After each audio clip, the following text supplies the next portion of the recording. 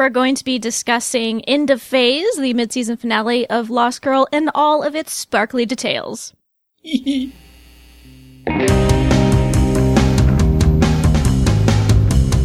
Welcome to Drinks at the Doll, episode 93.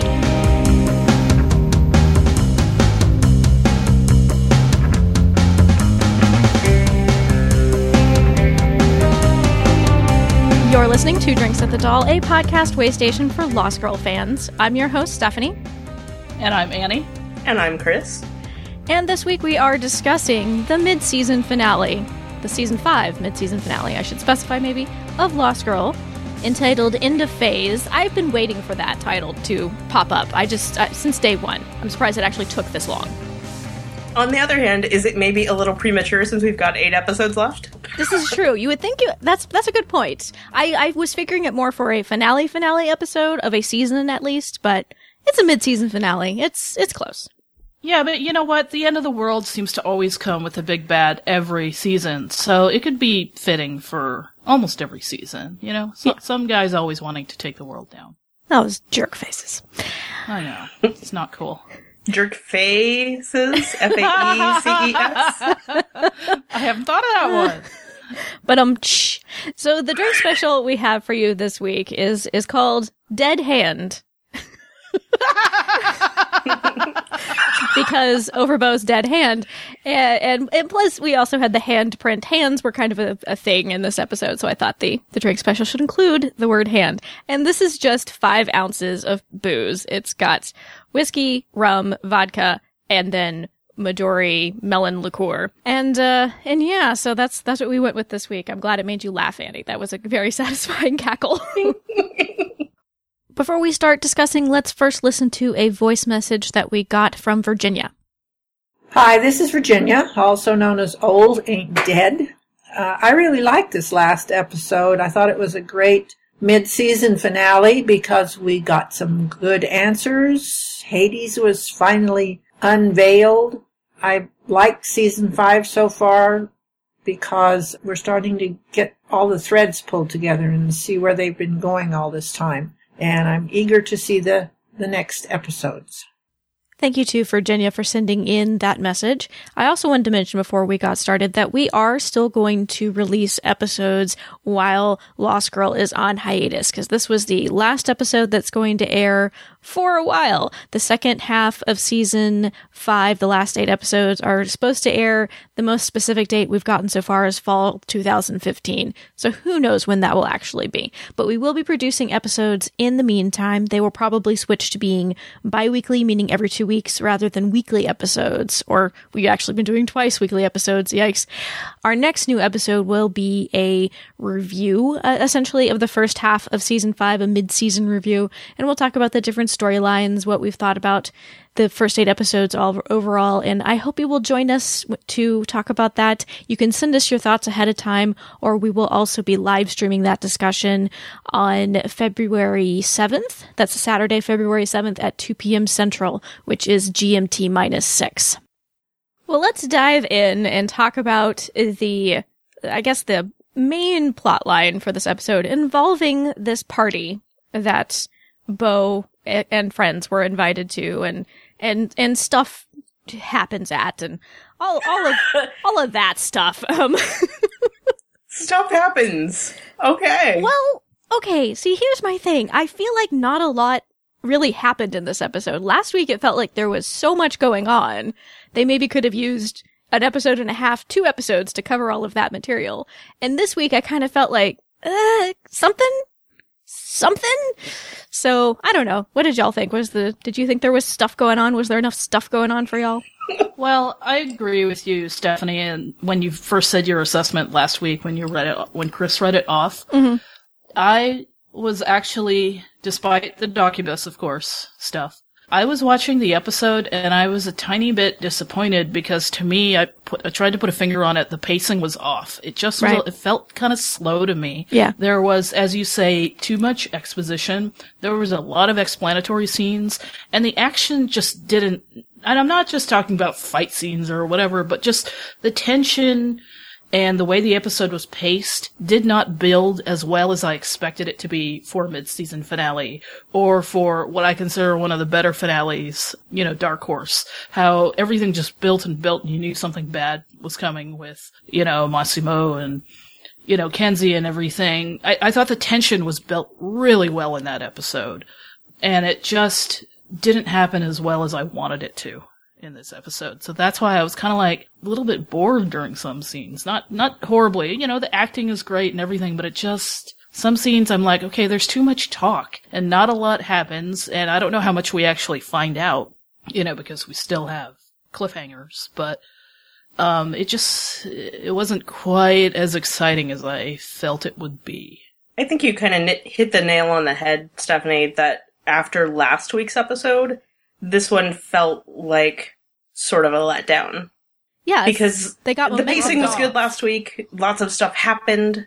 It was exciting and tense. And then this week, it starts off okay. Like, oh, there's a party for Bo. And as Lauren points out, are we sure this isn't a trap? But Thank you, Lauren. Thank you, Lauren. No, it's a party. And so there's like mingling and sort of a lot of trying to figure out if something weird is going on rather than actually, weird stuff going on. Or doing things to stop the weird stuff. It's just being told about the weird stuff. Well, and my thing was, they just took them immediately to the party. And I mean, thank you, Lauren, for pointing out, are we going to maybe even talk about the possibility that this could just be a huge trap? Because they just kind of showed up in pretty clothes, and maybe they had some hidden weapons. We know Bo loves her thigh dagger, but what if it had been an ambush? Would they? I bet Lauren loves to get at her thigh dagger. I'm just saying. But would they have just been sitting ducks? What was going on? And I do feel like there was too much stuff in the beginning before they actually got to the whole crux of why Z brought her there to begin with, which was basically to talk her into going through this emancipation. I feel like they could have gotten to that more immediately. But instead they had them at the party discussing what their plan of attack was. Like, you realize the people you're planning to attack could be right behind you. Are right there. I know, right? Couldn't we have had that scene when they were still in the doll? Yeah. Like, that would have made more sense. Yeah, I agree. And so I felt like it took too long to get to the whole, we need to emancipate you from your father stuff. And then I felt like the whole choose the weapon that I'm going to use to cut your handprint off. I didn't really feel like that scene needed to be there, especially since it didn't end up happening. That whole sequence really didn't end up meaning much. And I mean, maybe I think that was part of it too. You're right. That it would have been okay to have all that sort of thing if they actually followed through with it. But the fact that they didn't follow through with it, I think maybe is contributing to our overall sense of dissatisfaction with the episode. I think they were trying to build tension in that scene with Bo going leeches, ew, and this, and all these weapons and a slow pan over the table, and it's just, it doesn't follow through. And my whole thought is, why isn't Lauren in this scene? Shouldn't you have the doctor on scene to cut off, to help with the bleeding when you cut the hand out? But then it showed, her and Tamsin in the other scene and the purpose of that scene, but it was just, there was even too much talk in that scene, and it's just between them and Hera, so. But at least the scene with Hera, had follow through. Yeah, that's true. I think that's the big issue is, if they continue with this whole thing, because, again, the part with the table full of weapons, if you choose wrong, you'll die. Yeah. But none of that matters anymore because she didn't do it. Yeah. Yeah. And I will allow maybe there will be some follow through on that whole weapon scene in a later episode. I'm willing to allow for that because I will say that they have been pretty good about tying up some of these loose threads that I've noticed. Like the eyes thing, right? We had the question of why did they take Cassie if they just wanted her eyes? Oh, they didn't just want her eyes, they needed her. Then why did they take the eyes? Oh, for this prophecy punch. So, and they introduced this whole idea of the cockatiel back a couple of episodes ago, so we knew what the drink was when they're serving it up. Right. It's like, oh, the egg represents eyes. Great. Ew. But the problem is that now that we're on mega hiatus, it feels like a big hanging thread at the moment over the mega hiatus will just be dissatisfying. Yeah. Yeah. So yeah, I don't feel like the whole weapons choosing scene had a whole lot of point to it eventually. I think it could have been cut out and we could have been better served with more building of tension and action that actually led to something. Because I'm left just wondering, what exactly was Z's plan? And again, it could become illuminated in a later episode. But she calls Bo there to try to talk her into emancipating herself from her father. When Bo doesn't do that, she says, on to plan B. And we see her go to Bo's house and try to steal the... She's after Bo's box, isn't everybody, honey? But anyway, so Bo doesn't go through with it, and she shows up to get this box, which seemed like it should have been her ultimate goal anyway. Like, this is my backup plan anyway. Well, it's like if the whole... Because she was clearly very afraid when Bo starts to turn the crank to potentially open the box. And so if she knew Bo had it...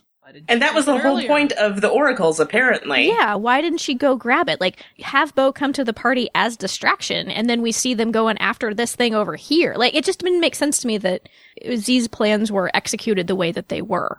What was the purpose of... I mean, if she was emancipating Bo, I guess part of my issue with a lot of things, really, is that we don't know the full actual truth and motivations and such. So we don't know if Z was actually trying to emancipate Bo, if that was her goal, or if she wanted the hand hickey because, like, Leviathan wanted the hand hickey. Right. So, that's right.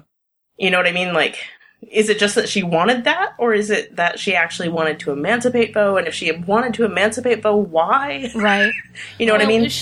My question is Z ultimately on Bo's side, quote unquote, or does she want to save humanity? Is that what she's trying to avoid because she doesn't want Bo to bring about the end of the world when she shows her the vision through the cockatiel eyeball drink? You know, is that what she's been trying to prevent this whole time? Is cockatiel? I know. Cockatiel, whatever. Cockatiel's a bird. Yeah, bird drink similar. So, but... It's true, I drink birds all the time. Yeah. So it was just my question, because it's revealed, oh, wait a minute, Z's not really ultimately the big bad in the Ancients. It's really your father. But why didn't Z tell Bo that from the beginning? I will say, I did like that aspect of this episode when I realized that they were doing that they were having us question whether these Ancients actually were on Bo's side. I did kind of like that, actually. I did like that, but then that question comes up logically. Right. It's like, why doesn't she take the Jack-in-a-Box from the beginning? Why doesn't she tell Bo from the beginning instead of just trying to destroy them? Unless she wants Bo on her side for some reason. Perhaps to use against Hades, right, or something. I don't know. Right. But again, we still don't know. So yeah. Right. So again, I feel like I'd be willing to reconsider what I thought about the whole emancipation plotline if we get more information down the road as to what her actual purpose was. But at this juncture, I just feel like, well, if she really just wanted the box, which she seemed to, why didn't she just go after the box to begin with? Like, that seemed like that was in game, was getting control of the Jack-in-the-Box so that she couldn't turn the crank and either loose Hades or whatever's going to happen whenever we come back from hiatus. And the other part of the plot line that I thought was kind of weak is I felt like they had Trick especially be very gullible in regards to the vision, because this is the guy who told her back in season 2, well, you can't put much stock in visions, they could be tricks. Yeah, I kind of thought that of both of them. Yeah. Well, Bo less so. Bo's a little more gullible, but Trick especially, I just thought, really? This is the guy who's lived forever and ever, and he's warned her about visions before. I didn't buy that he would so immediately be like, no, I believe it, because I saw it too. This one thing. I mean, it was a pretty scary vision. I mean, the poor dog. But heck with all those people. Me. Well, as an animal lover, I was like, no, don't put a dog in there. If it had been a cat, I would have been really traumatized.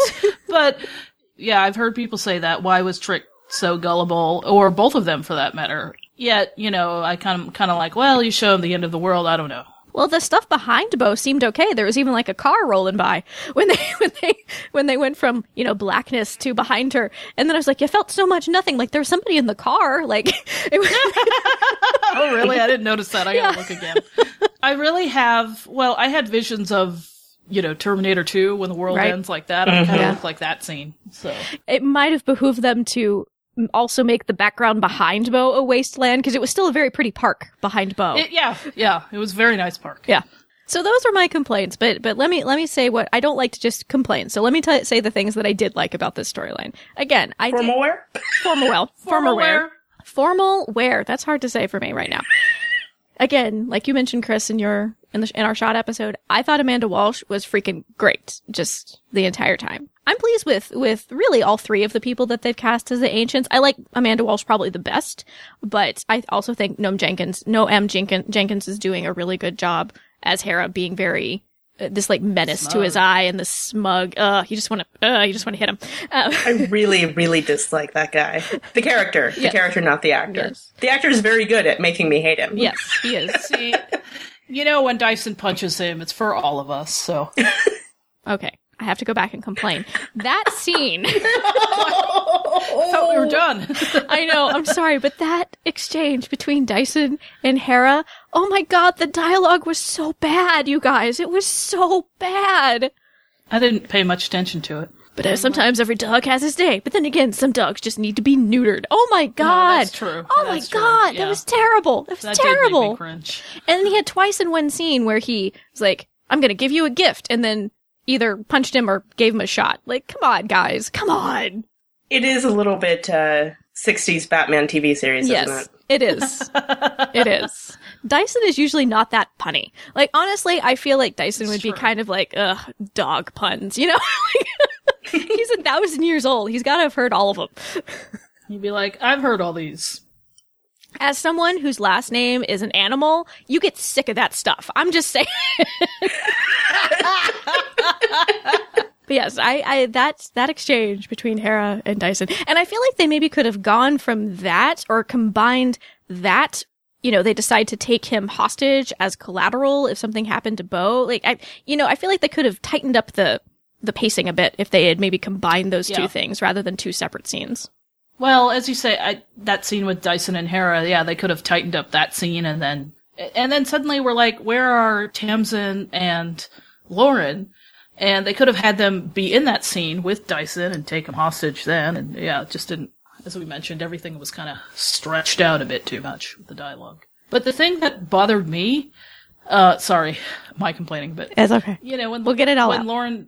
When Lauren finds the restraints and they're all horrified about that, but I'm like, this is terrible for me to say. I'm saying it just because the character is a vessel, but they're horrified because they put Iris in restraints, but I'm like, but she's not alive, and she's not a child, she's really just a vessel, and yet you hang out with Vex, who's a child killer, and I'm like, that's not the worst thing that's ever, but they're so horrified at that fact, and I'm like, but she's a vessel, she's not really a teenager, she's inhabiting a dead teenager. Except it turned out she wasn't just a vessel, because Cecilia was still alive within Iris, apparently. But that was my impression when I first watched the scene. But it did, the scene served its purpose to, point out that, there's something more going on with Iris than we know. I actually liked that scene pretty well, but at the same time, the confrontation between Tamsin and Lauren was a little unsatisfying to me. Well, I thought it was fine because they were to the point, as Tamsin is, and they made it clear. She's like, well, the best woman won. But at the same time, you could tell that she's not over it. She's just sort of making mouth noises at Lauren. And if that's the conclusion to all of the sniping and, flipping her off for no good reason, it just feels unsatisfying to me. Well, if she's not over it, which she obviously isn't, as we know later in that scene with Hera and just with the expressions that Tamsin has, it's not over, so I think there will still be ramifications, because I don't think Tamsin's dead. And so it's still, there's still a lot of potential for it to go on. And Olin Samuel says, my issue with the Lauren Tamsin resolution scene is that there was no conflict at all, neither with Bo at the beginning, nor then with Lauren. So unless it plays a part in second half, I still don't get the Bo Tamsin hookup plot-wise, character-wise, or anything-wise. I don't know. I feel like there was tension between Bo and Tamsin at the beginning, personally. Oh, yeah. Like the Tamsin stuff actually was the part of the episode that worked the best for me, but we'll probably talk more about that later on here. My issue with that scene was, why are you having this conversation in front of your nemesis? Yeah. That just seems foolish. again, the scenes could have been broken up and written a little bit, yeah. Well, because, like, you're showing your infighting. Yeah. In front of the guy who's going to use that against you, probably. Yeah, and who's most important to these two? Oh, it's Bo. Okay. But we're going to talk about Bo in front of Hera, who we're trying to who we're trying to hold as a bargaining chip in case something happens to Bo. And I really wish that we had seen how they managed to get him tied up, because when Dyson punches him, he's kind of like, is that all you got? I kind of wish we'd seen how they managed to capture him. It seemed like he was being very congenial about the whole thing, which doesn't make much sense. Maybe he let them. Is that the last we see of Hera in that episode, just being tied up? No, we see him out on the balcony with Z. Yeah, that's right. Yeah, so maybe he let them. I don't know. Because if he let them tie him up, he then just spills the beans about Iris without feeling particularly threatened. Well, maybe he figures Iris is going to destroy them all and make them all piles of black ash, so.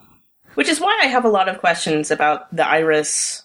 What was it, Nyx? Was that what they... The Nyx, yeah. I've got so many questions about that, because what is their plan here? I don't understand. Are they trying to save the world or destroy it? I don't know. And when I heard the whole thing about, Iris isn't just Iris, she's also the Nyx, I'm like, why are you doing this, writers? This is just confusing. What is the Nyx again? The nothingness that will consume the earth. Something about... Yeah, how did Rainbow Goddess go to the Nyx? You know, where's the connection between the two? Well, apparently the Nyx is something hidden within Iris. Yeah, it was like a piggyback passenger from when Iris was transported into the vessel that she's currently inhabiting, it sounded like to me. Like, Iris didn't even know that it was there. And what does that mean for the real Iris, who's still trapped in there? What does that have to do with it? It's like there's three different entities. The real Iris, or whatever her name is, that... Cece. And then there's Iris the Rainbow God, and then the Nyx, all in one vessel? Yep. Do you think they're trying to parallel that? That Iris couldn't kill Cecilia, and so Cecilia was just sort of on board there, and, like, the Nyx was hiding within Iris? Maybe. I still think it's overly complicated, though. Yeah. No, it is. I'm looking for reasoning here. It ain't happening yet. The reasoning is not showing up yet, and who knows if it will even show up by the end of the series. So in regards to Iris, the other piece of this, of the Ancients plotline was with Mark and Iris, which again, I just felt like there was more time spent with that than there really should have been. And way too much screen time. Especially with, like, when you have scenes that involve two actors, none of whom are your leads, or, like major recurring characters such as Vex or Ebony, you really want to keep those to the minimum. Like, especially, this is the last season. Give us our main character. Or at the very least make them extremely plot relevant. Yes. Yeah. And keep them shorter. Writing tighter. Yeah. It was so slow and so and what is this whole long scene in the house? Editing, writing, everything could have been tighter with those scenes. Yeah. This episode could have used a good B-plot to sort of shore it up, and maybe I think that was perhaps the point of the Mark Iris stuff, but it didn't quite work for me. It wasn't strong enough. That wasn't a strong enough little plot thread to really stand alone as a B-plot for me. I don't think it needed a B-plot. I think everything tied up into one plot in this episode, but I don't think... See, the whole scene on the balcony with Mark and Iris, and at first I thought I had this little moment in the elevator in the beginning when Mark was going over the plan with Dyson that, okay, maybe he'll turn the corner and become kind of likable and actually listen to Dyson and stay with the gang. And then the whole scene in the balcony is how about they don't like their parents and they want to get out from under the thumb of those who rule over them, and then Mark's just being a jerk, referring to Dyson again. Oh, you want to go somewhere? Okay. And I'm like, hello? Why don't you tell anybody? I know it's a plot device to get them in the house, but I was just like, you were so lame, Mark. I think he was trying to do what Dyson was telling him to do. I just think he did it badly. That was my take on it. Yeah, I kind of wondered if that was what it was too, because tell somebody where you're going. He's young. He thinks he's invincible. That's stupid. Yes, he's young and stupid. But I do think he was trying to do what Dyson told him to do, because Dyson told him, be flexible, go with things. So I think it it just ended up that it played out badly for him. But I do actually think he was trying to be a team player. That's true. Dyson did tell him to trust his gut. Yeah. But the thing that Dyson didn't get was Mark's gut is dumb. It's dumb. Dyson. Mark doesn't have a gut anymore because he's so dumb. Oh, Annie. Oh. I'm sorry, but I don't understand why Yikes. he's trying to take what looks like, bathtub rugs and plug up this guy's wound when he's obviously dead and he's freaking out.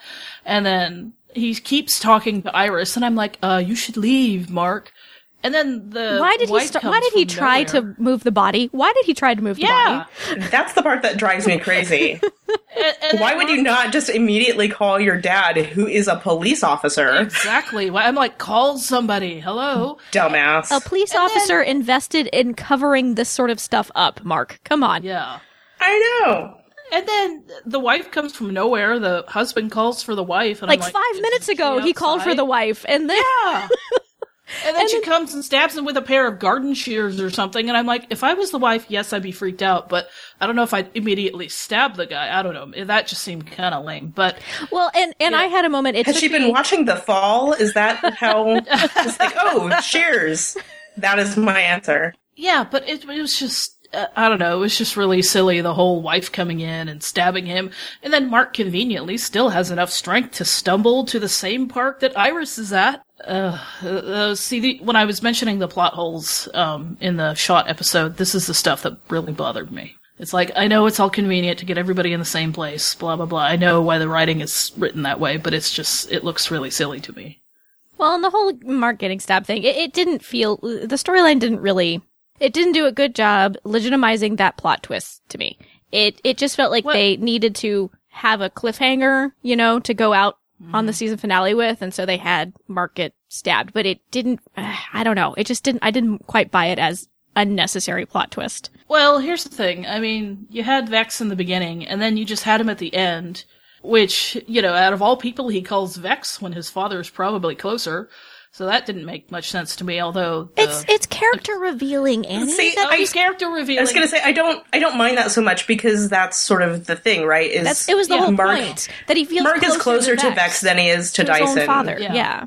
But the thing that bothered me about Mark getting stabbed was that you're putting a character in jeopardy that not a lot of the audience cares about as opposed to our main characters. If you had done that with our main characters... I would have been more invested in the cliffhanger. And if you'd done that as a last shot, yes, I know that's a cheap, overused cliche for TV shows to do that as the last shot. Mark's gonna survive, I'm pretty sure. But if you'd had, I thought the Ancients were gonna, take, Lauren prisoner or something like that.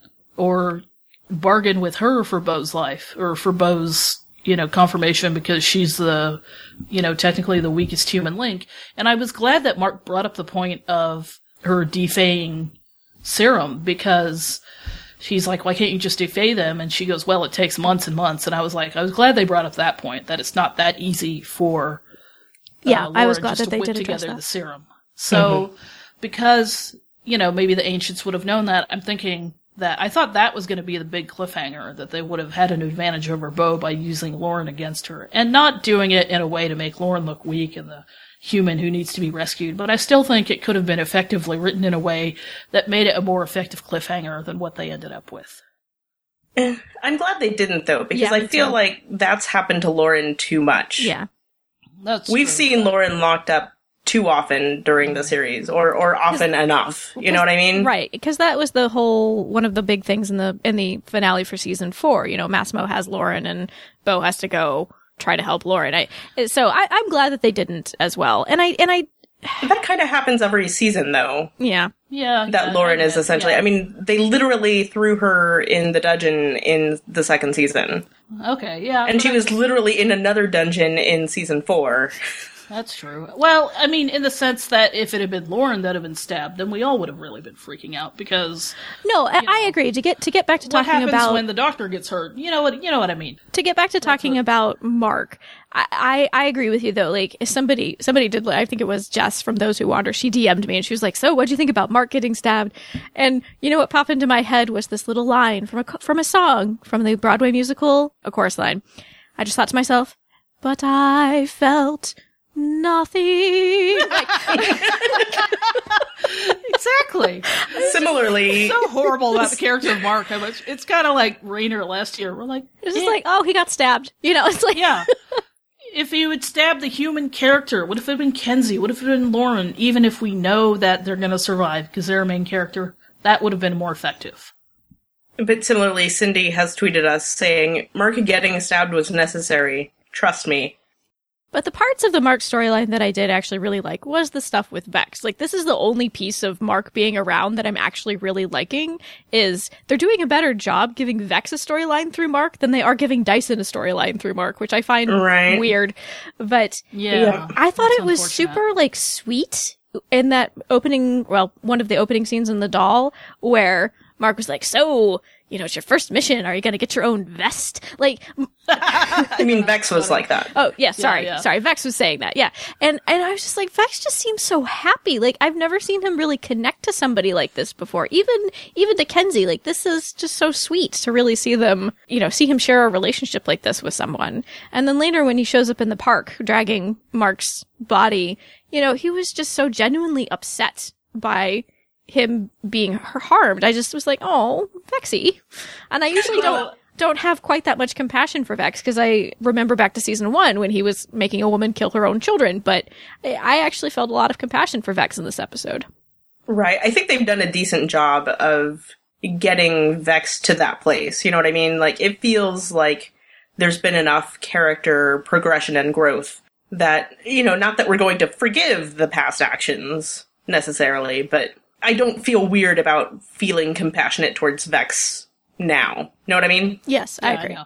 I don't know if I like Vex's relationship with Mark I don't know if I relate to it as much as Vex with Kenzie, but I can see that Vex really has, I guess, strong emotions with Mark. I looked at a still somebody had on Twitter that I hadn't even noticed, and they're like, oh, look at how distraught Vex looks when Mark is stabbed and Lauren's tending to him, and I went, oh, I have to watch that again. He does. He looks so distraught, and I felt so bad. I did see that tweet, and actually the still that they included, I don't think is even him at his most distraught. There's a few seconds later where he's just got his face in his hand, and yeah, he's very distraught in that scene, where he's realized how very gravely injured Mark is.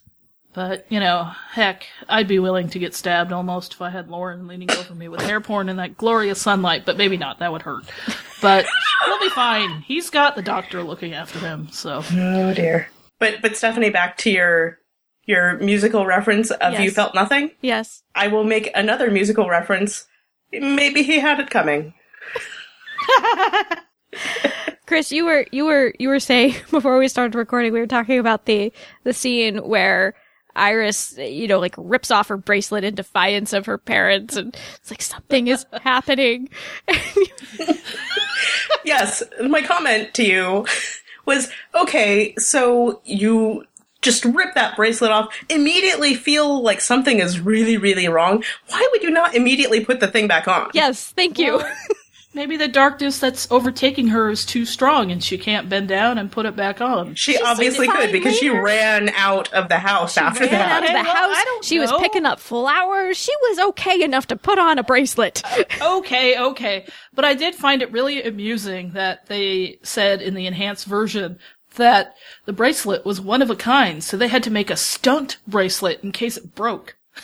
I'm like, a stunt bracelet. I think that sort of thing happens pretty often. Yeah, there's usually props at least to the props 2 people, or but that just cracked 3 me up. copies of pretty much everything. Maybe not every piece of wardrobe that they wear, but especially if it's in a scene where there's a stunt double involved, there's like 2 or 3 copies of everything, because you've got the actor and the double and the stunt double and all this stuff. I know, but that just cracked me up, so. And since she was, pulling the bracelet off, yeah, you would need an extra for that, just in case.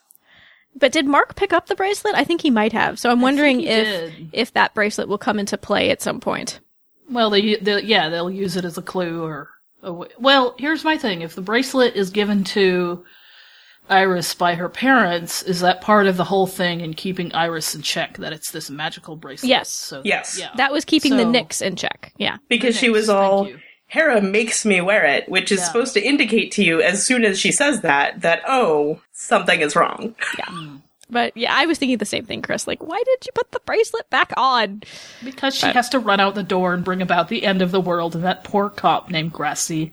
Yes, the cop named Grassy, as in Michael Grassy. Michael Grassy, the current showrunner. Do we think that the whole situation of Iris being like, don't touch me, and then everybody touches her, do we think that's some sort of... What? Yes, is what she said. I know that's what she said. So silly. Don't touch her, Bo. And then she touches her. What did she just say? The thing I'm trying to say, do we think that's a commentary on the way society treats young women especially? Oh, I would love it if it was. I don't think that it is. I don't think that it was, but it's an interesting point. But I would love if it was. That I like that idea. Here's the thing, though. I'm okay or more okay with Bo doing it in that situation just because... I mean, yes, Bo, if somebody says, don't touch me, don't touch them. Don't touch them. Exactly. Respect their personal space. But, yes. I mean, a thing that we've seen over the seasons is Bo is a very touchy-feely... She's instinctively wants to reach out and make a connection and comfort people. Right. Well, I know that, and I know it's... But still, like, don't touch people who don't want to be touched, Bo. But, yeah, and given what she saw about the end of the world, and it's just, Bo, that was just not smart. So. But why would you connect those two things, is the point. Like, she wasn't able to connect those two things until she touched her and her hand. Because she says, don't touch me over and over again. You figure something's wrong. Listen to her, Bo. It just made me shake my head. Credit for the writing in this regard. Like, they did have Bo touch her cheek and, use the tingly touch on her early in the episode, and it was completely normal. So it's not like Bo would have anticipated there being something wrong, because she'd done it before. Iris wasn't upset about being touched then either. Well, to be I fair. think it was just because the audience had just seen what Iris could do, and that's of course. What freaked us out. But still, it was just... But I'm with you in the regard that if somebody says, don't touch me, don't touch them. Just observe personal boundaries, Bo. Come on. Oh. We've seen her a number of times with especially young women in pain where Bo's trying to make them feel better. I know, but now Bo has a black hand, and that just does not look good in the bedroom. Well, and see, I was thinking, she really needs to have lots of sex to get rid of that black hand. Yeah. I was like, know, and I'm like, apparently, that's not gonna be... I am super desperate for a big sex scene, because that was my immediate thought. I was like, she's gonna have to have lots of sex to get rid of that. Well, I was like, Lauren's not gonna like that. That's just nasty. So that was my first thought. And then I was thinking, when she had V by the neck, why she didn't chi suck her to try to heal her hand. I did have that thought. So yeah, I wonder what would have happened if she tried it. I don't know. That's why I wanted her to try it. But well, maybe she figured the hand was an advantage at this point, and because it stopped her lightning, so she'd, she figured she'd keep the hand as long as she wanted to. That's true. She could win the fight with Z. That's true. But she could have disempowered, like, because when she sucks chi from people, that weakens them a little bit. So right. it would have maybe just weakened Z a bit during that confrontation. We haven't talked about that yet. I did actually really like that scene, especially with the knockdown, drag out, dirty fighting between the two of them. I was giggling that whole scene. Once I was like, Z realized that her lightning bolts would be useless against Bo, I really liked that whole fight scene. But I'm like, Anna, Amanda, stunt double, Anna, Amanda, stunt double, Anna, Amanda. Okay, yeah, so my mind is switching actually, off I was thinking that the stunt double that they have for Bo actually looks not unlike Anna Silk there, because there was one point where I was like, that surely had to be a stunt double, but she gets up and you see a decent amount of her face. I was like, that's actually not unconvincing to be Anna. Yeah. I don't know if Casey Hideki was still working on the show in season 4 or 5. I think she was, but... I don't know that she's still Bo's stunt double, though. I know she used to be, but I think it might be somebody else. I think she does it when Bo is sword fighting and stuff, because that's really her specialty, but I don't know that she does it on the regular. But, yeah, I mean, good stunt work. Yay, everybody. But even for what Anna and Amanda had to do, it was great fight. It was great, well-done fight scene. Yeah, it really was. For them to do it in formal wear, I'm sure it had to be really difficult, because you can't move a lot in those dresses, at least... your legs can't, I'm sure. The dresses are probably going all over the place and riding up. So, yeah, I'm sure it was really difficult. But knowing they had to do that in the dresses, I'm sure they looked for dresses that would be stunt friendly. I was going to say, Beau's dress was slit up really high. It was practically all the way up to her hip. So she had pretty good leg movement in there. Man. Just got to make sure everything's taped in. Yes. Yep. I'm sure they had a lot of dresses for that one. But I thought that whole scene was really well done. And then I really liked the conversation that we see them have where after Beau gets her outside of the room and she's on one side of the door and Beau's on the other side of the door. Like, again, I just thought Amanda Walsh was really good in this episode. And I really like her as this villain. I think she's doing a great job. Well, I loved really seeing Z so terrified. It's the first time you've seen her terrified and just freaked out about what's going to happen instead of this very aloof, very powerful Fae. And to me, that really convinced me that Z is telling the truth and is really trying to prevent the end of the world and whatever Hades is going to do, and that she would be on both sides in that sense. So, but I love that scene from Amanda. I thought that was great. Yep, I think she does. I mean, we saw, especially in this episode, that Amanda Walsh has really good range, which I think is also part of making a good, solid villain, or nemesis, rather. Yeah. We don't actually know if she's the villain anymore. Nemesis, I think, works, villain, right? She fears what Hades is going to bring to the world more than what havoc she and the ancients could bring about, so. Is it just that she's afraid of Hades' wrath? Is it not so much that she thinks he's going to be worse to, the human race or the Faes or whatever? Or is it just that she's afraid of what type of revenge he might seek for because I'm assuming, but it's possible that they were the ones who imprisoned him in Tartarus, and is he going to be all vengey and, hey, that was me? That's part of my wondering what exactly is going on, just because Zeus's deal in mythology largely seems to be him scheming against other gods and godlike creatures, right? I mean, there's a lot of infighting among the gods, so I'm uncertain as to everybody's end game here. So right, and that's actually working for me, because what was really being insinuated to me from the scenes that we get where we see what Beau saw in her oracle vision of her father, as well as how we see Zeus react and her react to what Hades told her, is this idea that come the second half of the season, we're going to see Hades, who has been portrayed as this big bad, this big evil, being pitted against the ancients, who we've also been shown to be evil. So this idea of the lesser of two evils being played out on the show, I really like, because from the beginning there's been this sense on the show, or they've at least paid lip service to the sense of the show, that there's not really good guys and bad guys. There's just, better guys. Bad guys and worse guys. Yeah, there's like, there's bad guys and worse guys, or better guys and worse guys, And so I actually do like that idea, if that's where they're going with this storyline. And we finally got to see Hades on screen, got to see what he looked like. Eric Roberts is playing him. I was going to say, he looks an awful lot like Eric Roberts. He looks a lot like Eric Roberts. Yeah. So can you guys remind me what he said and how you would interpret it? Because it seems to be a lot more, riddles and that kind of thing. That just is really kind of frustrating and a little hard to figure. I think Beau even is a little frustrated. Well, that's the thing about prophetic visions, right? They can never be clear. Straightforward. Yep. The big one I remember that he says is, sometimes the greatest evil is the greatest mercy. Which, that doesn't sound good either. That doesn't sound good at all. Well, everything that he said sounds like, wasn't he implying too that only he and Beau can bring about this take over the world type thing? And they can only be stopped by a family member or something. Yeah. Well, and that was my thing, because he's like, only family can stop them. And then she says, oh, so I need you? And I want to say, Beau, you're family. You can stop them. Right. That's what I thought he meant.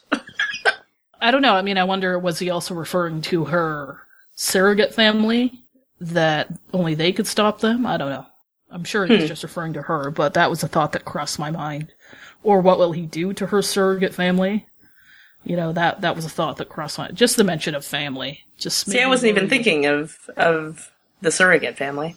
Well, I'm just worried for everybody else that's not Beau when it comes to Hades. I'm kind of worried for the whole human race, again, that he's just going to wipe out everybody and they'll rule over the ashes and It's kind of the thing they say a lot on sci-fi fantasy shows, like the evil villain always threatens to build the world on ashes of the, old one, and they'll build a new one. But to do that, they have to wipe out everything first, so...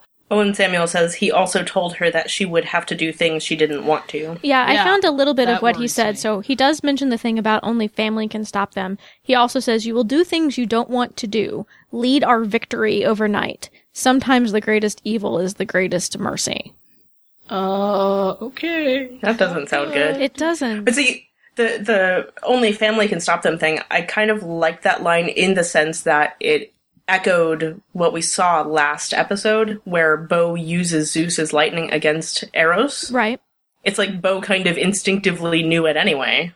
When he says you're going to do things you don't want to do, I'm like, great, he's going to force her to destroy her surrogate family? I don't know.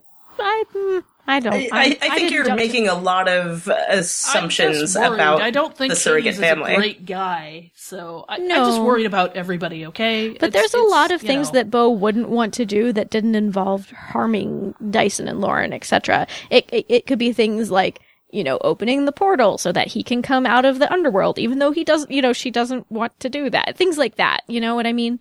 Or just making choices that she otherwise wouldn't have made if there weren't these other circumstances. But I think you're maybe being conclusion jumpy, thinking that means she's gonna kill everybody that she loves. I will say again, I know I've told you this, and I can't remember if I've said it on the podcast or not, but I personally don't think that Lost Girl is one of these shows where that would be the ultimate conclusion of the series. Everybody dies, you mean? Right. But the Lost Girl stuff, Lost Girl is not a Joss Whedon show. You don't know that, though. Well, even Joss Whedon... I do know that. Literally, Joss Whedon has nothing to do with the production of Lost Girl. Oh, okay. Thanks. As much as Lost Girl pulls from Joss Whedon, or is, in kinship with those shows, I don't think tonally it is as dark as those shows got. Right? I agree. Yeah. But in regard, the other comment that he makes, I don't remember it off the top of my head, but Hades makes some sort of comment about a gift. And we did have somebody mention in our comment threads that they thought that the gift was in reference to the necklace that Lauren gave to Bo. And while that's what I've heard. But I think in this episode, she thinks it's the box. Like, that's the conclusion that she draws. Right. There's a very direct connection in the episode where he says gift, they cut to Bo in reality rather than opening seeing the vision, and she repeats the line about the gift, and then she immediately looks down at the Jack in the Box that she's holding. So, and it could be she misinterpreted what she said, and ultimately the necklace will come into play. But from what we've seen so far, the gift seems to be in reference to the Jack in the Box, I think. Right, and that's what Hades knows that she has that was gifted to her, because he's the one who gifted it to her. Yeah. So. Yeah. I do have this question, though. If that thing was key to him being released on Earth, and it's just been sitting around in Tartarus, why didn't he send it to somebody sooner? Because maybe it had to be his family member who used it. And he was just waiting until she knew who he was and wanted to send it to her on her birthday. I don't know. Yeah, maybe but no, I like that it has to be a family member who I don't know. Sometimes these things have to be timed right, too, right? Yeah. I don't know. I'm just making crap up. I know you are, and I'm enjoying it. Has to be 3 days after her birthday when she's in formal wear after a fight, and then she has to open it.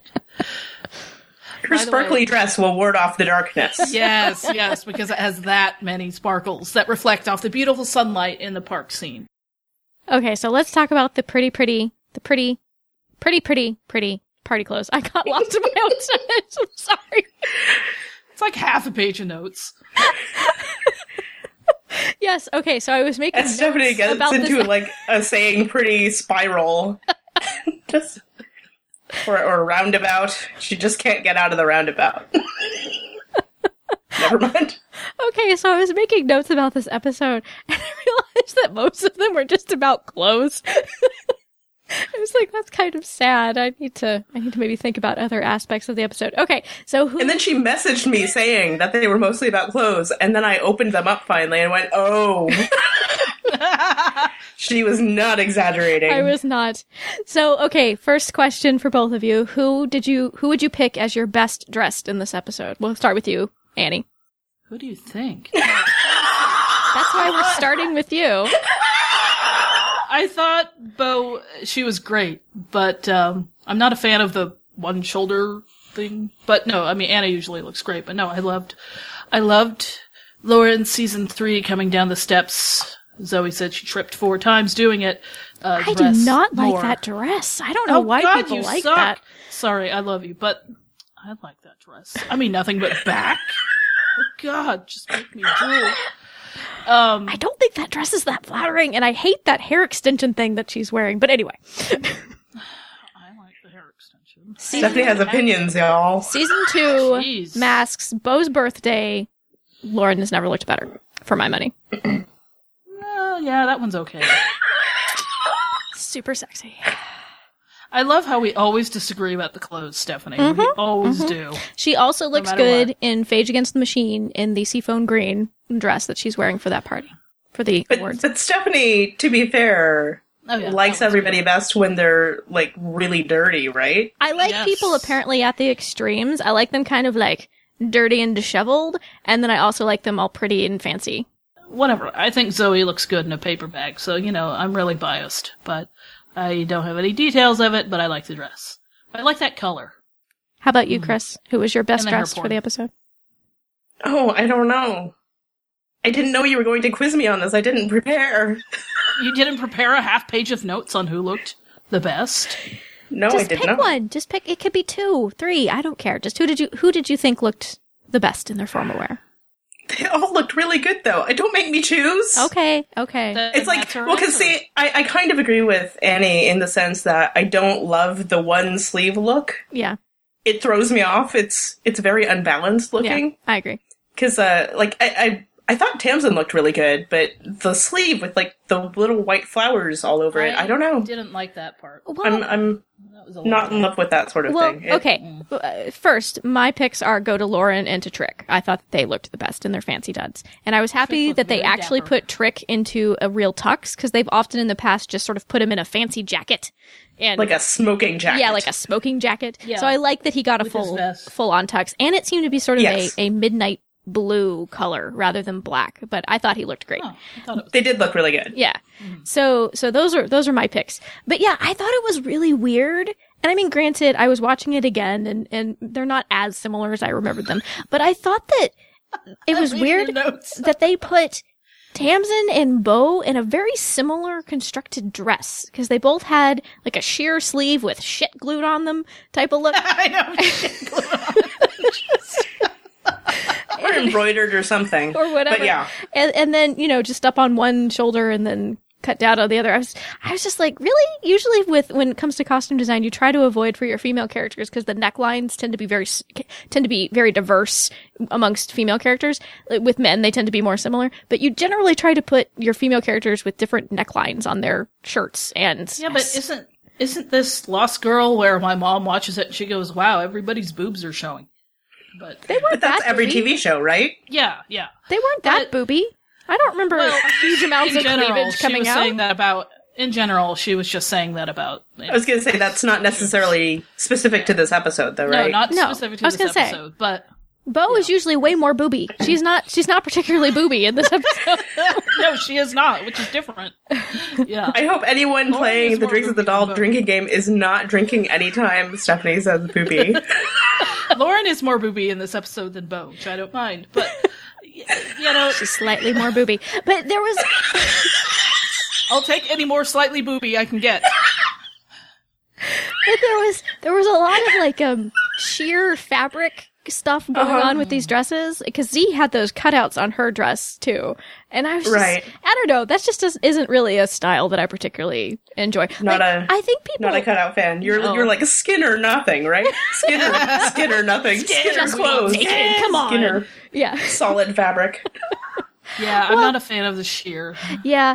So I really didn't care for the dresses particularly. I think everybody looked good, but it's like, it's Anna Silk and Rachel Scarston and Zoe Palmer, and it's all really good looking people. So it was like the fact that I didn't like the dresses didn't detract from the fact that they're all really good looking people and you put them in anything really and they look really good. Yeah. Well, the thing that I didn't care for was Z's dress, because I thought that huge, big, sparkly Collar?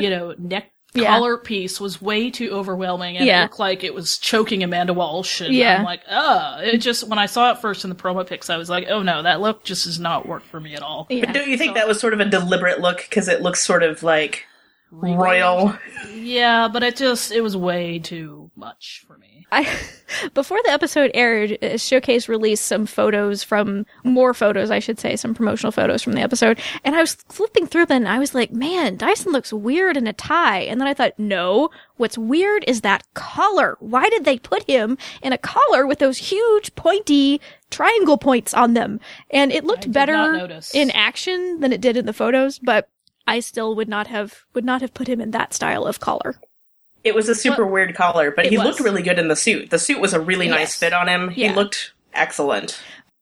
But yeah, I actually thought Mark wasn't looking too bad in his tux, but then I was like, oh yeah, Mark was in this episode. It took me a minute before I remembered. Oh yeah. I thought he looked okay, but then he opened his mouth. Yeah. But Mark actually, as far as annoyance goes, if I'm going to rank him on the annoyance scale, which we established last week. Where does he fall this episode? For me personally, he fell pretty low on the annoyance scale. I'd put him above, definitely not pokeable, definitely not pinchable, maybe shovable. But he was low, pinchable / shovable. He was low on the annoyance scale for me this week. I would put him a level or two higher, but not the highest, but still. But that seems to be smackable. Annie's smackable. Annie does seem to go up a level from you, Stephanie. Yeah, which is funny because I was the one who was annoyed with him initially, and Annie was like, he seemed okay. Then I went, he did a 180. Well, Annie was going to wait it out, I think, and then couldn't anymore. Then I was done waiting it out really quickly. How about you, Chris? Where would you rank him on the annoyance scale this week? Probably somewhere in the middle of all of your rankings listed, yeah. So, smackable. Chris sounds like she doesn't want to spend a lot of time on this point. I don't care. Well, because here's the thing. I am annoyed with Mark, but then he gets stabbed, and then it's I don't know how I feel about this. Well, I guess the difference for me this week is earlier, Chris. Mark was annoying to me because he was short-sighted and kind of dumb, not because he was actually being a dumb ass to people, if that makes any sense. He wasn't being No, I agree with you. Mean and nasty to people. He just was not being smart. Didn't think things through. Yeah. It's more that I'm annoyed with his existence than with any particular thing he said this episode. Exactly. I can't really point to a particular instance and think but well, that's not true. When he was starting to flirt with Iris on the balcony, I thought, oh, Mark, this is terrible, terrible flirting. Yeah. This is just awful. But that was really the only thing. Oh, I did want to say, before we get off the subject of clothes completely, I really liked the shirt that Lauren was wearing in the doll. I wish that it had stuck around longer. I thought she looked really good. Me too. And then I didn't really understand Tamsin's shirt in the beginning where there was a hole in the back. A loose-fitting shirt with basically a boob window, a back window. But isn't that... wears a lot of shirts like that, though. I know, isn't and I never understand. In vogue these days? Is it? I don't understand it. I think it looks kind of dumb, but that's me. A boob.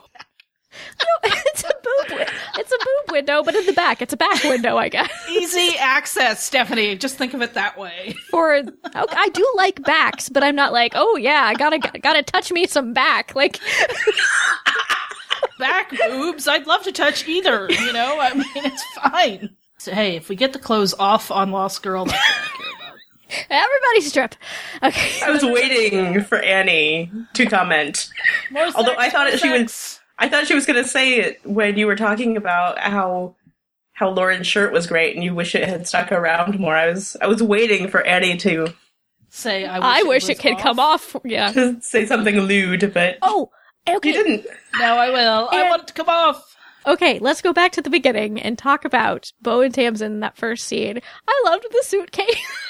I know you did. Damn it! It's poor Tamsin, one more thing to happen to her, and all her worldly belongings belong in not even one stuffed, small, travel size rollaway. Yeah. Poor Tamsin. And this is getting back to what Olin Samuel was commenting on earlier, talking about she felt like there was a lack of tension between Bo and Tamsin. And I thought there was still some tension there. Like we see in that opening scene where Tamsin, comments on the fact that I'm tired of this game that we were playing where you were with me, but you didn't really care about me because your heart was over here with Lauren. And I personally, the Tamsin stuff worked the best for me for this episode. When we have that scene later on where Tamsin's on the balcony with Z and they start talking about essentially, when will what people do stop hurting? When will it stop hurting so much? And Z's like, it never does. And I just started hurting people back. Like, I actually thought that created tension to the point where I was worried that Z was going to try to recruit Tamsin into working against Bo. And me too. So, but that might have just been me. It might have been I was worried that might happen. So I was anticipating a storyline like that to pop up in this episode. But I actually thought that was a genuinely good through line where I was kind of worried what Tamsin might do because of this hurt that Bo caused her. Right. Me too. And I've been worried about that since the last episode. Would she do something to Lauren? Would she do something to herself even? Or something to Bo? And when Z said that line, I just started hurting others. And I was like, oh crap, that's what Tamsin's going to turn into. And then Z said, well, that's what I'm going to do to you now. And then the lightning bolt came and I was like, oh crap, Tamsin, no. But, I have to say that Rachel was incredible in that scene with Oh Z. my gosh, just so good. Her face, the way that is acting right there. Just her face, the way it transforms within seconds of on the verge of tears to the steely-eyed Valkyrie, and yet Z being able to see right through her and say, oh no, you still care, obviously. My money, that was the best scene in the entire episode, was that scene. It was well written, well acted. I thought it was great. I think Rachel has had some of the best acting in the last few episodes of the whole series as Tamsin. So I really enjoyed seeing that.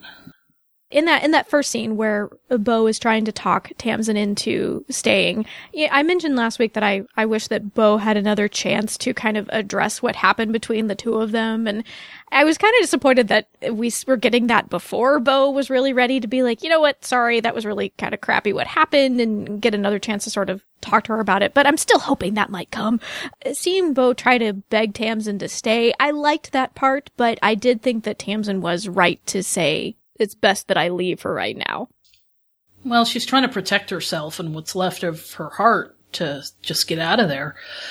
But I think that's what made it so confusing for her, was the fact that, for Bo, they were having sex and it just happened that they lived together, so they were sleeping in the same bed, etc., etc. But for Tamsin, it meant more than just, oh, it's convenient. I do think that she was completely right to say, no, it's better that I leave. But then at the party, when Bo first sees Tamsin and then goes up to her and goes, well, I guess they'll invite anybody in, or you didn't get an invitation. And no, she said, I didn't know you got an invitation. Oh, I didn't know you got an invitation. And then, Tamsin's like, yeah, I'm here. And nice to see you, too. Nice to see you. And then Bo's like, well, we need you. But then Bo is like almost rude to her in the next sentence. And I'm like, Bo, stop going back and forth with Tamsin. It makes her... That's just going to break her heart even more. So that conversation, I wasn't really too happy with Bo, because she's like, no, stay, we need you. But yeah, I didn't understand the hostility. Still opens the conversation with hostility. And I'm like, Bo, that's really not nice.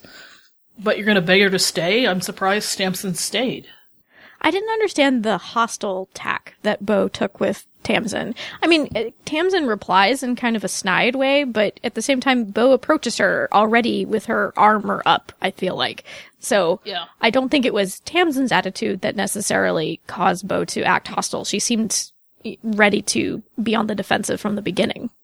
And even in the opening scene, I thought Bo was the same way, where she's like, no, we really need you, Tamsin, but... See, that's what I mean. I feel like Bo hasn't really apologized fully or acknowledged fully how weird that whole situation got. I feel like there's still unresolved stuff between the two of them. Clearly, there's still unresolved stuff. Well, yeah, and in the opening sequence, as they're sort of debating or discussing rather than debating, Tamsin's leaving, Bo brings up Kenzie. And do we think it's a good idea or a bad idea in that moment to bring up Kenzie? I don't know. It seemed a little bit like, it might have highlighted too much that Tamsin was a replacement in a way, both for Lauren and for Kinsey, potentially. But I can see where maybe Bo was trying to call on Tamsin's affection for Kinsey. I don't know. I wasn't sure how I felt about it. I mean, she could have been implying, you're important to me too, just as much as Kinsey was. That's why I'm bringing her up. I don't want to lose another member. Well, see, that's what I'm saying, because I feel like Bo meant it in the sense of, I lost Kinsey, don't let me lose you too, because you are also very important to me. Right. But then it's one of those things, like, I wonder if Tamsin's going to interpret it as Bo essentially kind of trying to manipulate her. Yeah. You know what I mean? Because I feel like it could read that way, although I don't think that's how Bo means it. You know what I mean? Right. Well, Bo and Tamsin are on two completely different emotional levels now. So Bo could say something, but Tamsin will interpret it a different way because of how Bo affected her and broke her heart. But that's kind of what I'm saying here. Yeah. It's like, I don't know if that was necessarily the tactic to use, Bo. Right. Yeah. Yeah. I feel like Bo's trying here, but is doing like a really bad job with not coming across with her way. interactions with Tamsin. Yeah. Same And then thing I think that too is part of why she's more hostile when they meet up later, because she's going in sort of how, at least I'm maybe extrapolating a bit here, or I am, but the way she approaches Tamsin at first is how Tamsin normally approaches stuff, right? Where it's that's just what I was armor up and very defensive, bordering on offensive, or maybe it's just offensive. I don't know. Not in the offensive sense, but in the tactical sense is what I'm trying to say. Right. Yeah. Well, that was my only thought, was that we see Tamsin give Bo the invitation and then omit the fact that, oh yeah, I got invited too. So that was the only thing that I could think of that was really causing Bo to be hostile, is like, why did she not tell me that she got an invitation too and then shows up? What's her plan here? That's my only... Oh, I didn't know she got an invitation. I didn't interpret it that way. But Bo says, you didn't say you got an invitation too. How come Tamsin pulled Bo's invitation out of her luggage? Yeah, that was a little... That was weird, right? Yeah, I wish it had maybe been sitting on a table or something like that. Like, why would she pack that? That's odd. She just wants to take a part of Bo with her. It was probably just convenience, but I do wish that it had been sitting on a table or something like that. So yeah, there's still stuff that needs to be dealt with between Bo and Tamsin, and I don't know. We see Tamsin get struck down by lightning. Annie has said several times she doesn't think that Tamsin is dead. Somebody sent us an email, I think it was Jenny, sent us an email asking what we thought about that whole situation. I don't think Tamsin's dead either. Chris, did you want to mention what you've been pointing out to people in regards to that? I don't think Tamsin's dead either, but what I was saying, the fact that Z comments that Bo has healed faster than most, or something like that, therefore indicating that others have healed from getting zapped. Granted, that was like a hand lightning bolt versus a sky lightning bolt. But there's evidence that her lightning bolt doesn't always kill people. Exactly. Yeah. But I'm wondering if the fact that Tamsin is clearly injured, if that will lead to some sort of more understanding scene, perhaps, between Bo and Tamsin, if they'll use Tamsin's injury to address that rift between the two of them in some way. I don't know. That was just my thought. Because people, on TV shows, they get all confession-y and real when people are hurt, right? Yeah. Yes. That's probably true in real life too, though, yes, right? That's not strictly sure. a TV thing. Yeah.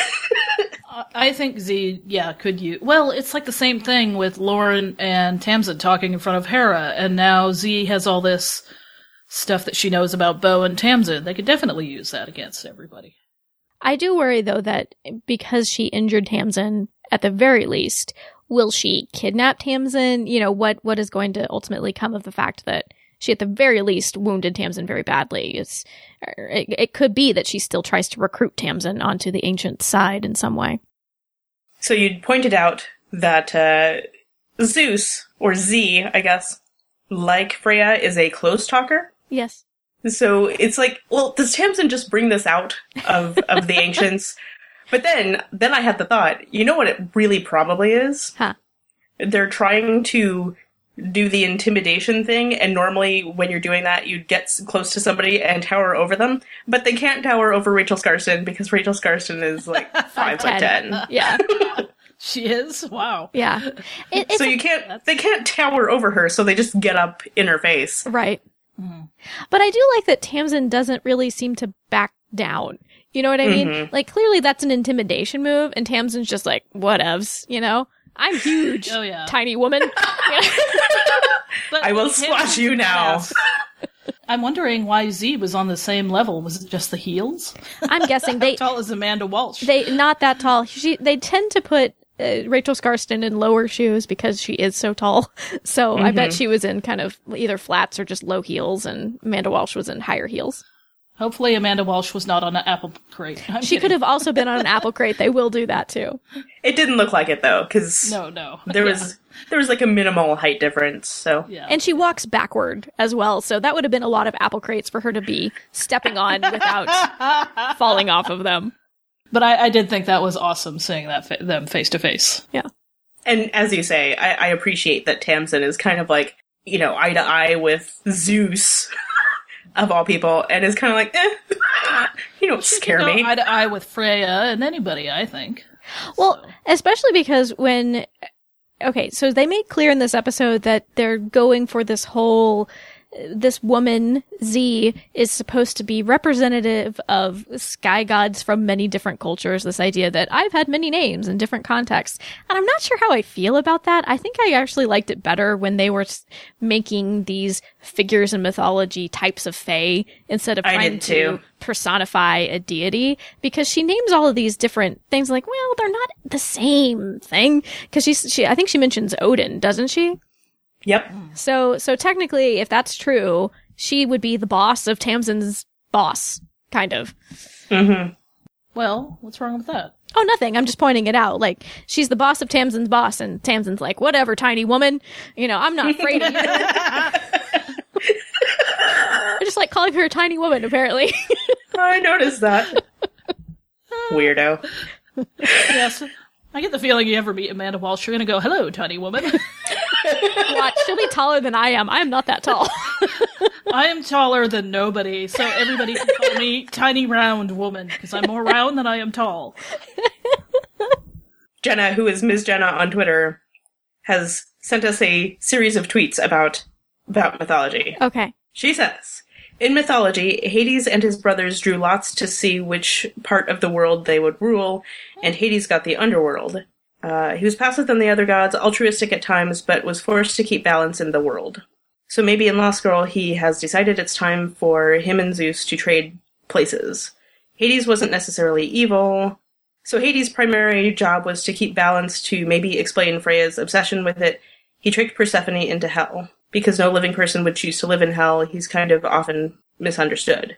See, this is my thing about making Hades out to be this evil guy in Lost Girl, is he's just misunderstood in mythology. People think because he's down in the afterworld, that means he's the devil and he's hellish. Like, no, you are. It doesn't sound like it's good what he's bringing to the earth. And here's the follow-up thought, too. And Hades is often equated with evil like Satan, but it was just the luck or unluck of the draw for him. Yes. Okay. This is my thing. I'm not talking about the Hades on the show. I'm talking about Hades in mythology. People often cast him as a bad guy because they kind of imprint this Christian construction of hell and the afterlife onto him, saying like, oh, he's like the devil. Like, no, he's not really like the devil. That's not really how the afterworld works in Greek mythology. So it really bugs me actually that the show is going that route, painting Hades as evil. And but they're also doing a mythology smash, of course, like a mashup. So yeah, like they mythology mashup. I obviously they are taking the mythology and putting their own spin on it. I accept that, but I just don't like the fact that they are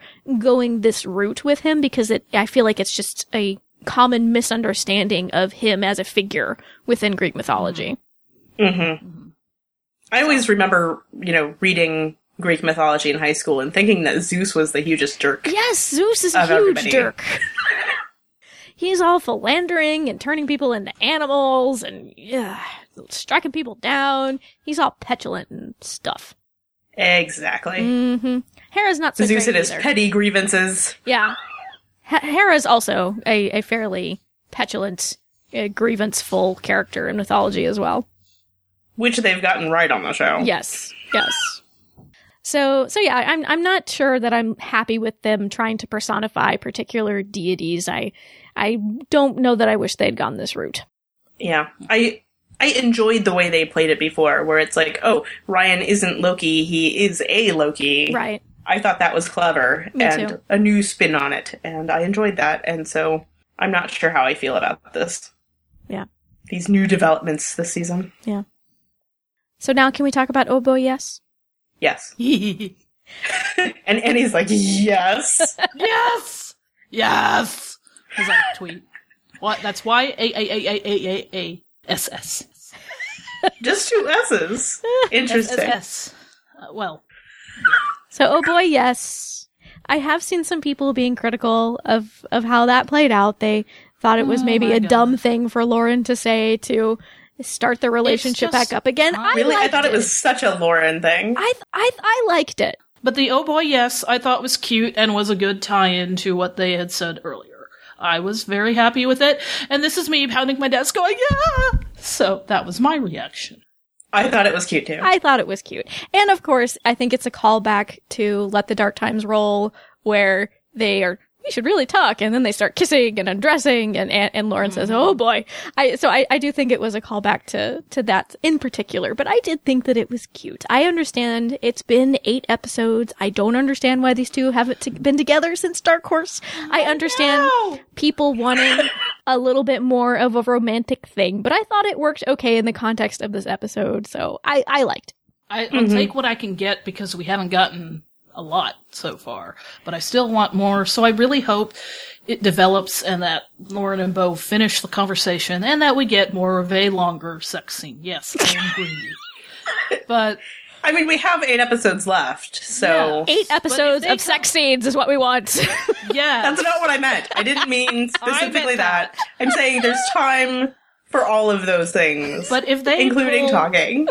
We all know that Annie just wants 8 episodes of nothing but, like, conversations in between sex scenes. Yeah. I don't want them to do what they did at the beginning of season 5, where they come back from the hiatus and they go, oh no, we're not together. I don't think they can do that. If they do that again, I will be pissed. I'm sorry, Lost Girl writers. I will be pissed if they do that. Especially since Michael Grassi confirmed in his interview that they are together again. Okay. Well, that's what I mean. I mean, they had in the show an exchange that essentially went like this. Bo says, relationship? And Lauren says, yes.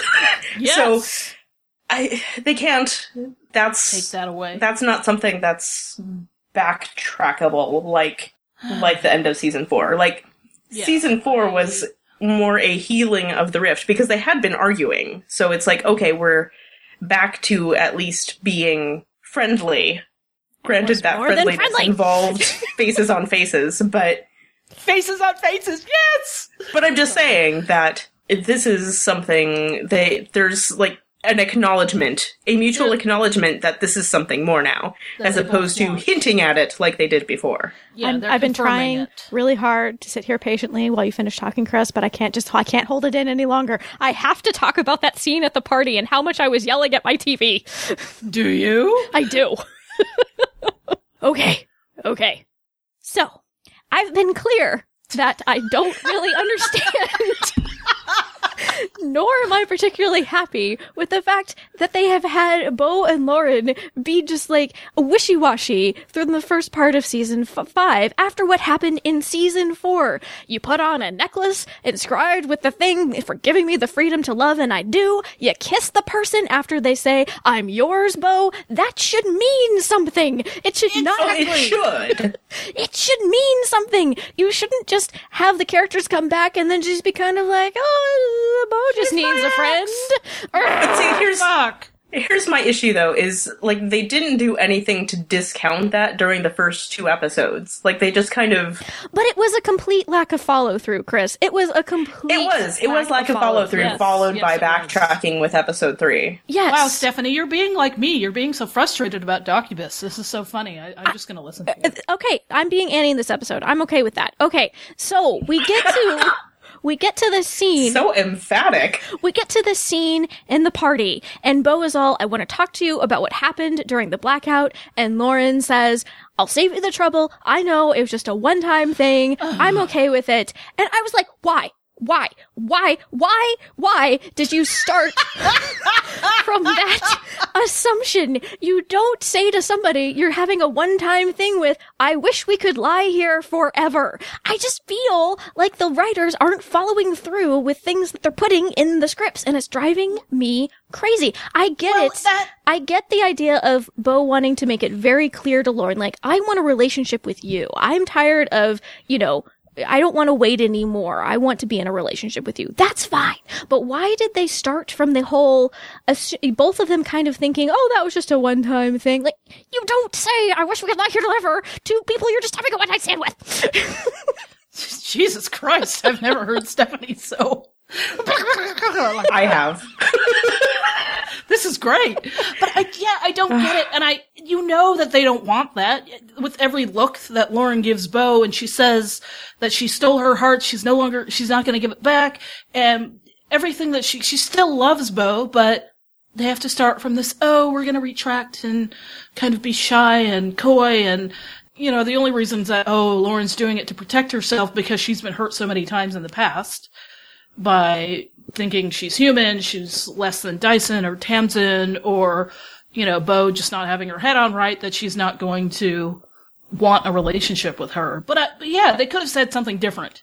Like, Beau, this is what I want. And I was screaming at the television too, and I was like, Lauren, why are you saying that? Don't do that. Don't degrade yourself. This is what you want. You want Beau. So I was so glad when Beau's like, no, this is what I want. Do we think that possibly... Hang on, I'm not done. I'm not done. So I was yelling about that. Look at the notes. And then when Beau was all, look, there's always going to be a reason for us not to be together. I was like, why, Beau? What is the reason that you haven't been together since Dark Horse? I don't understand. Because she's, I don't know if she's referring to the human thing. Okay, but hang on. In terms of... I know the intention of that line was like, we can always think of reasons not to be together, but I just want to be with you. Like, I know that was the intention of the line, but in the context of the fact that they basically had them not be together for no good reason, I was just like, but what was the reason? You never told me the reason. What is the reason? You never told it to us, Lost Girl writers. So... I'm glad that they're together now, and that we... They better stay together, damn it. We want lots of sex.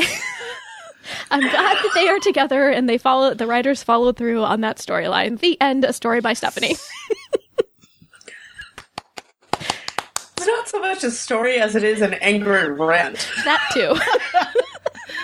That just deserves so much applause, though. I was just going to say...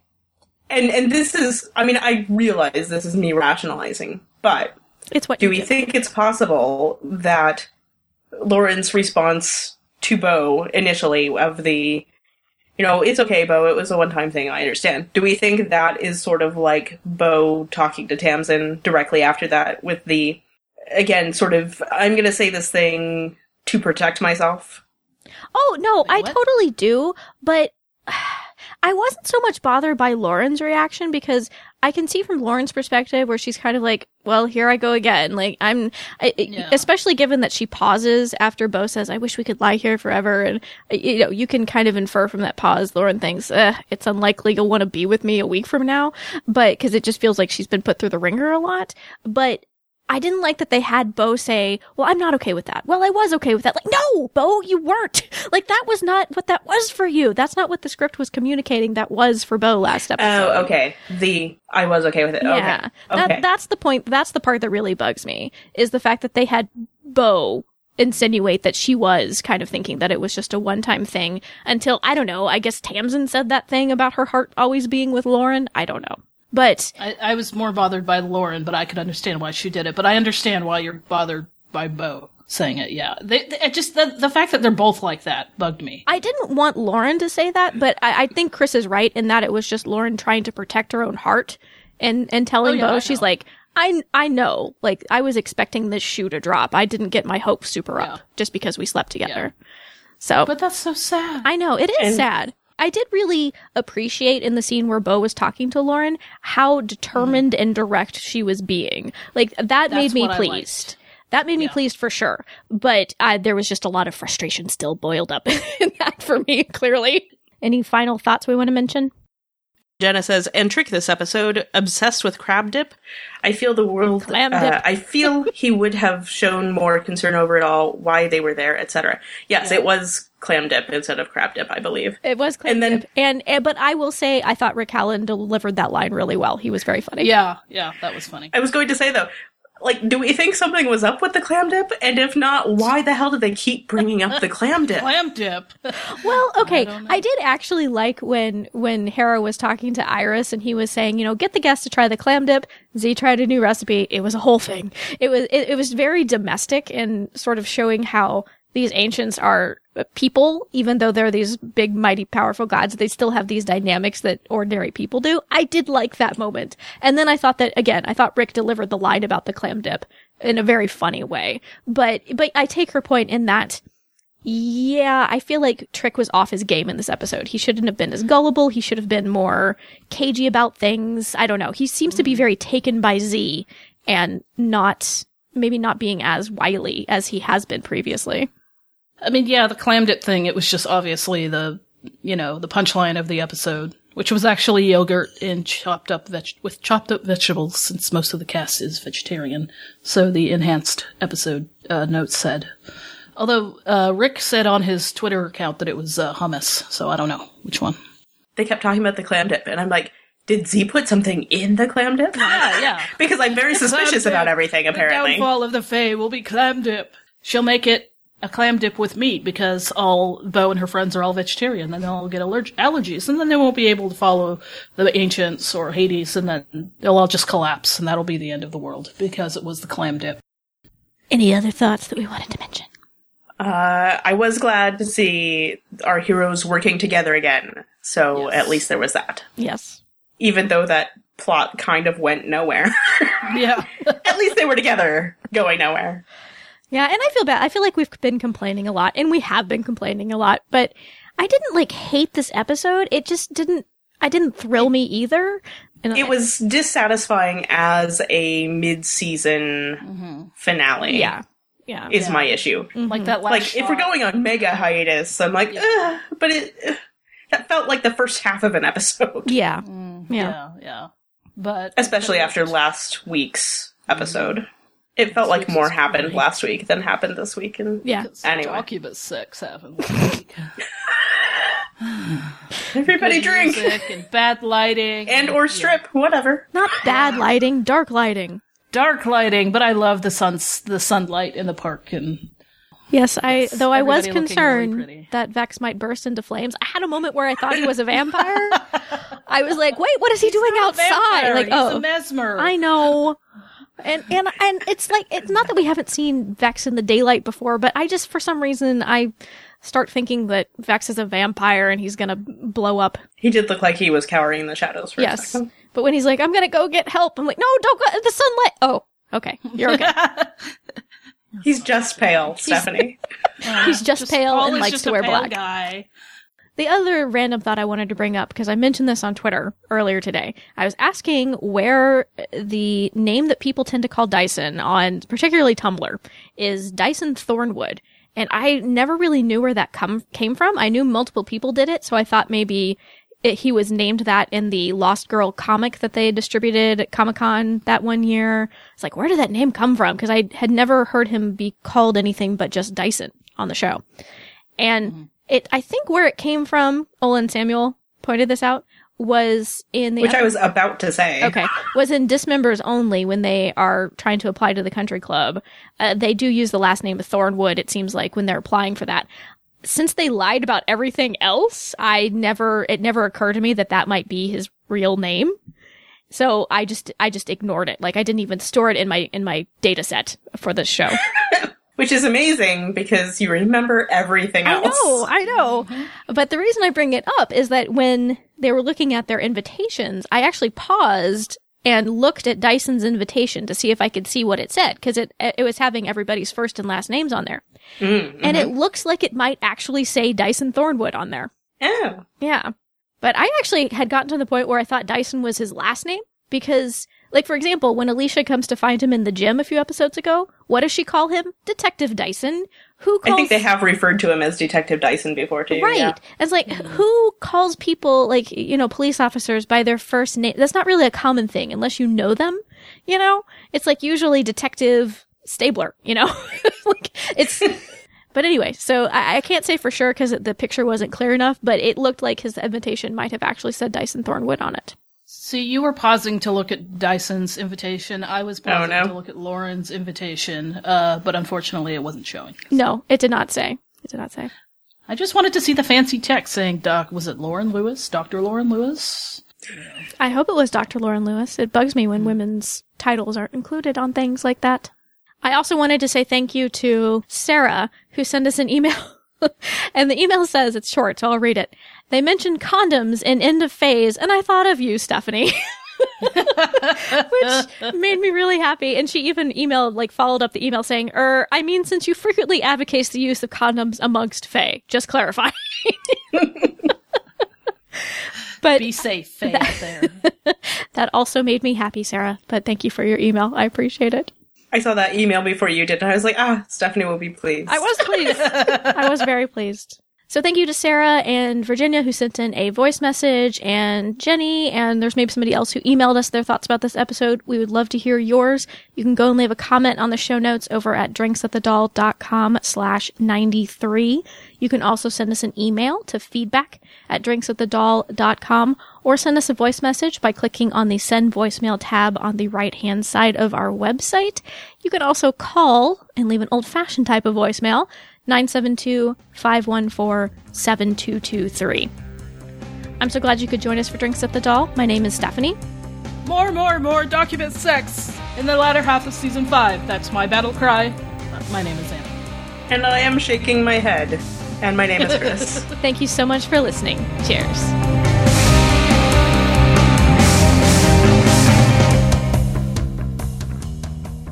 When everybody goes, surprise! And my first thought is, who the hell are all these people? They just came there for the free booze. I bet they're not even with the ancients. They're just like, whatever. Free booze. Well, I'd show up. I'm just saying. Like, open bar? Yes. Yeah.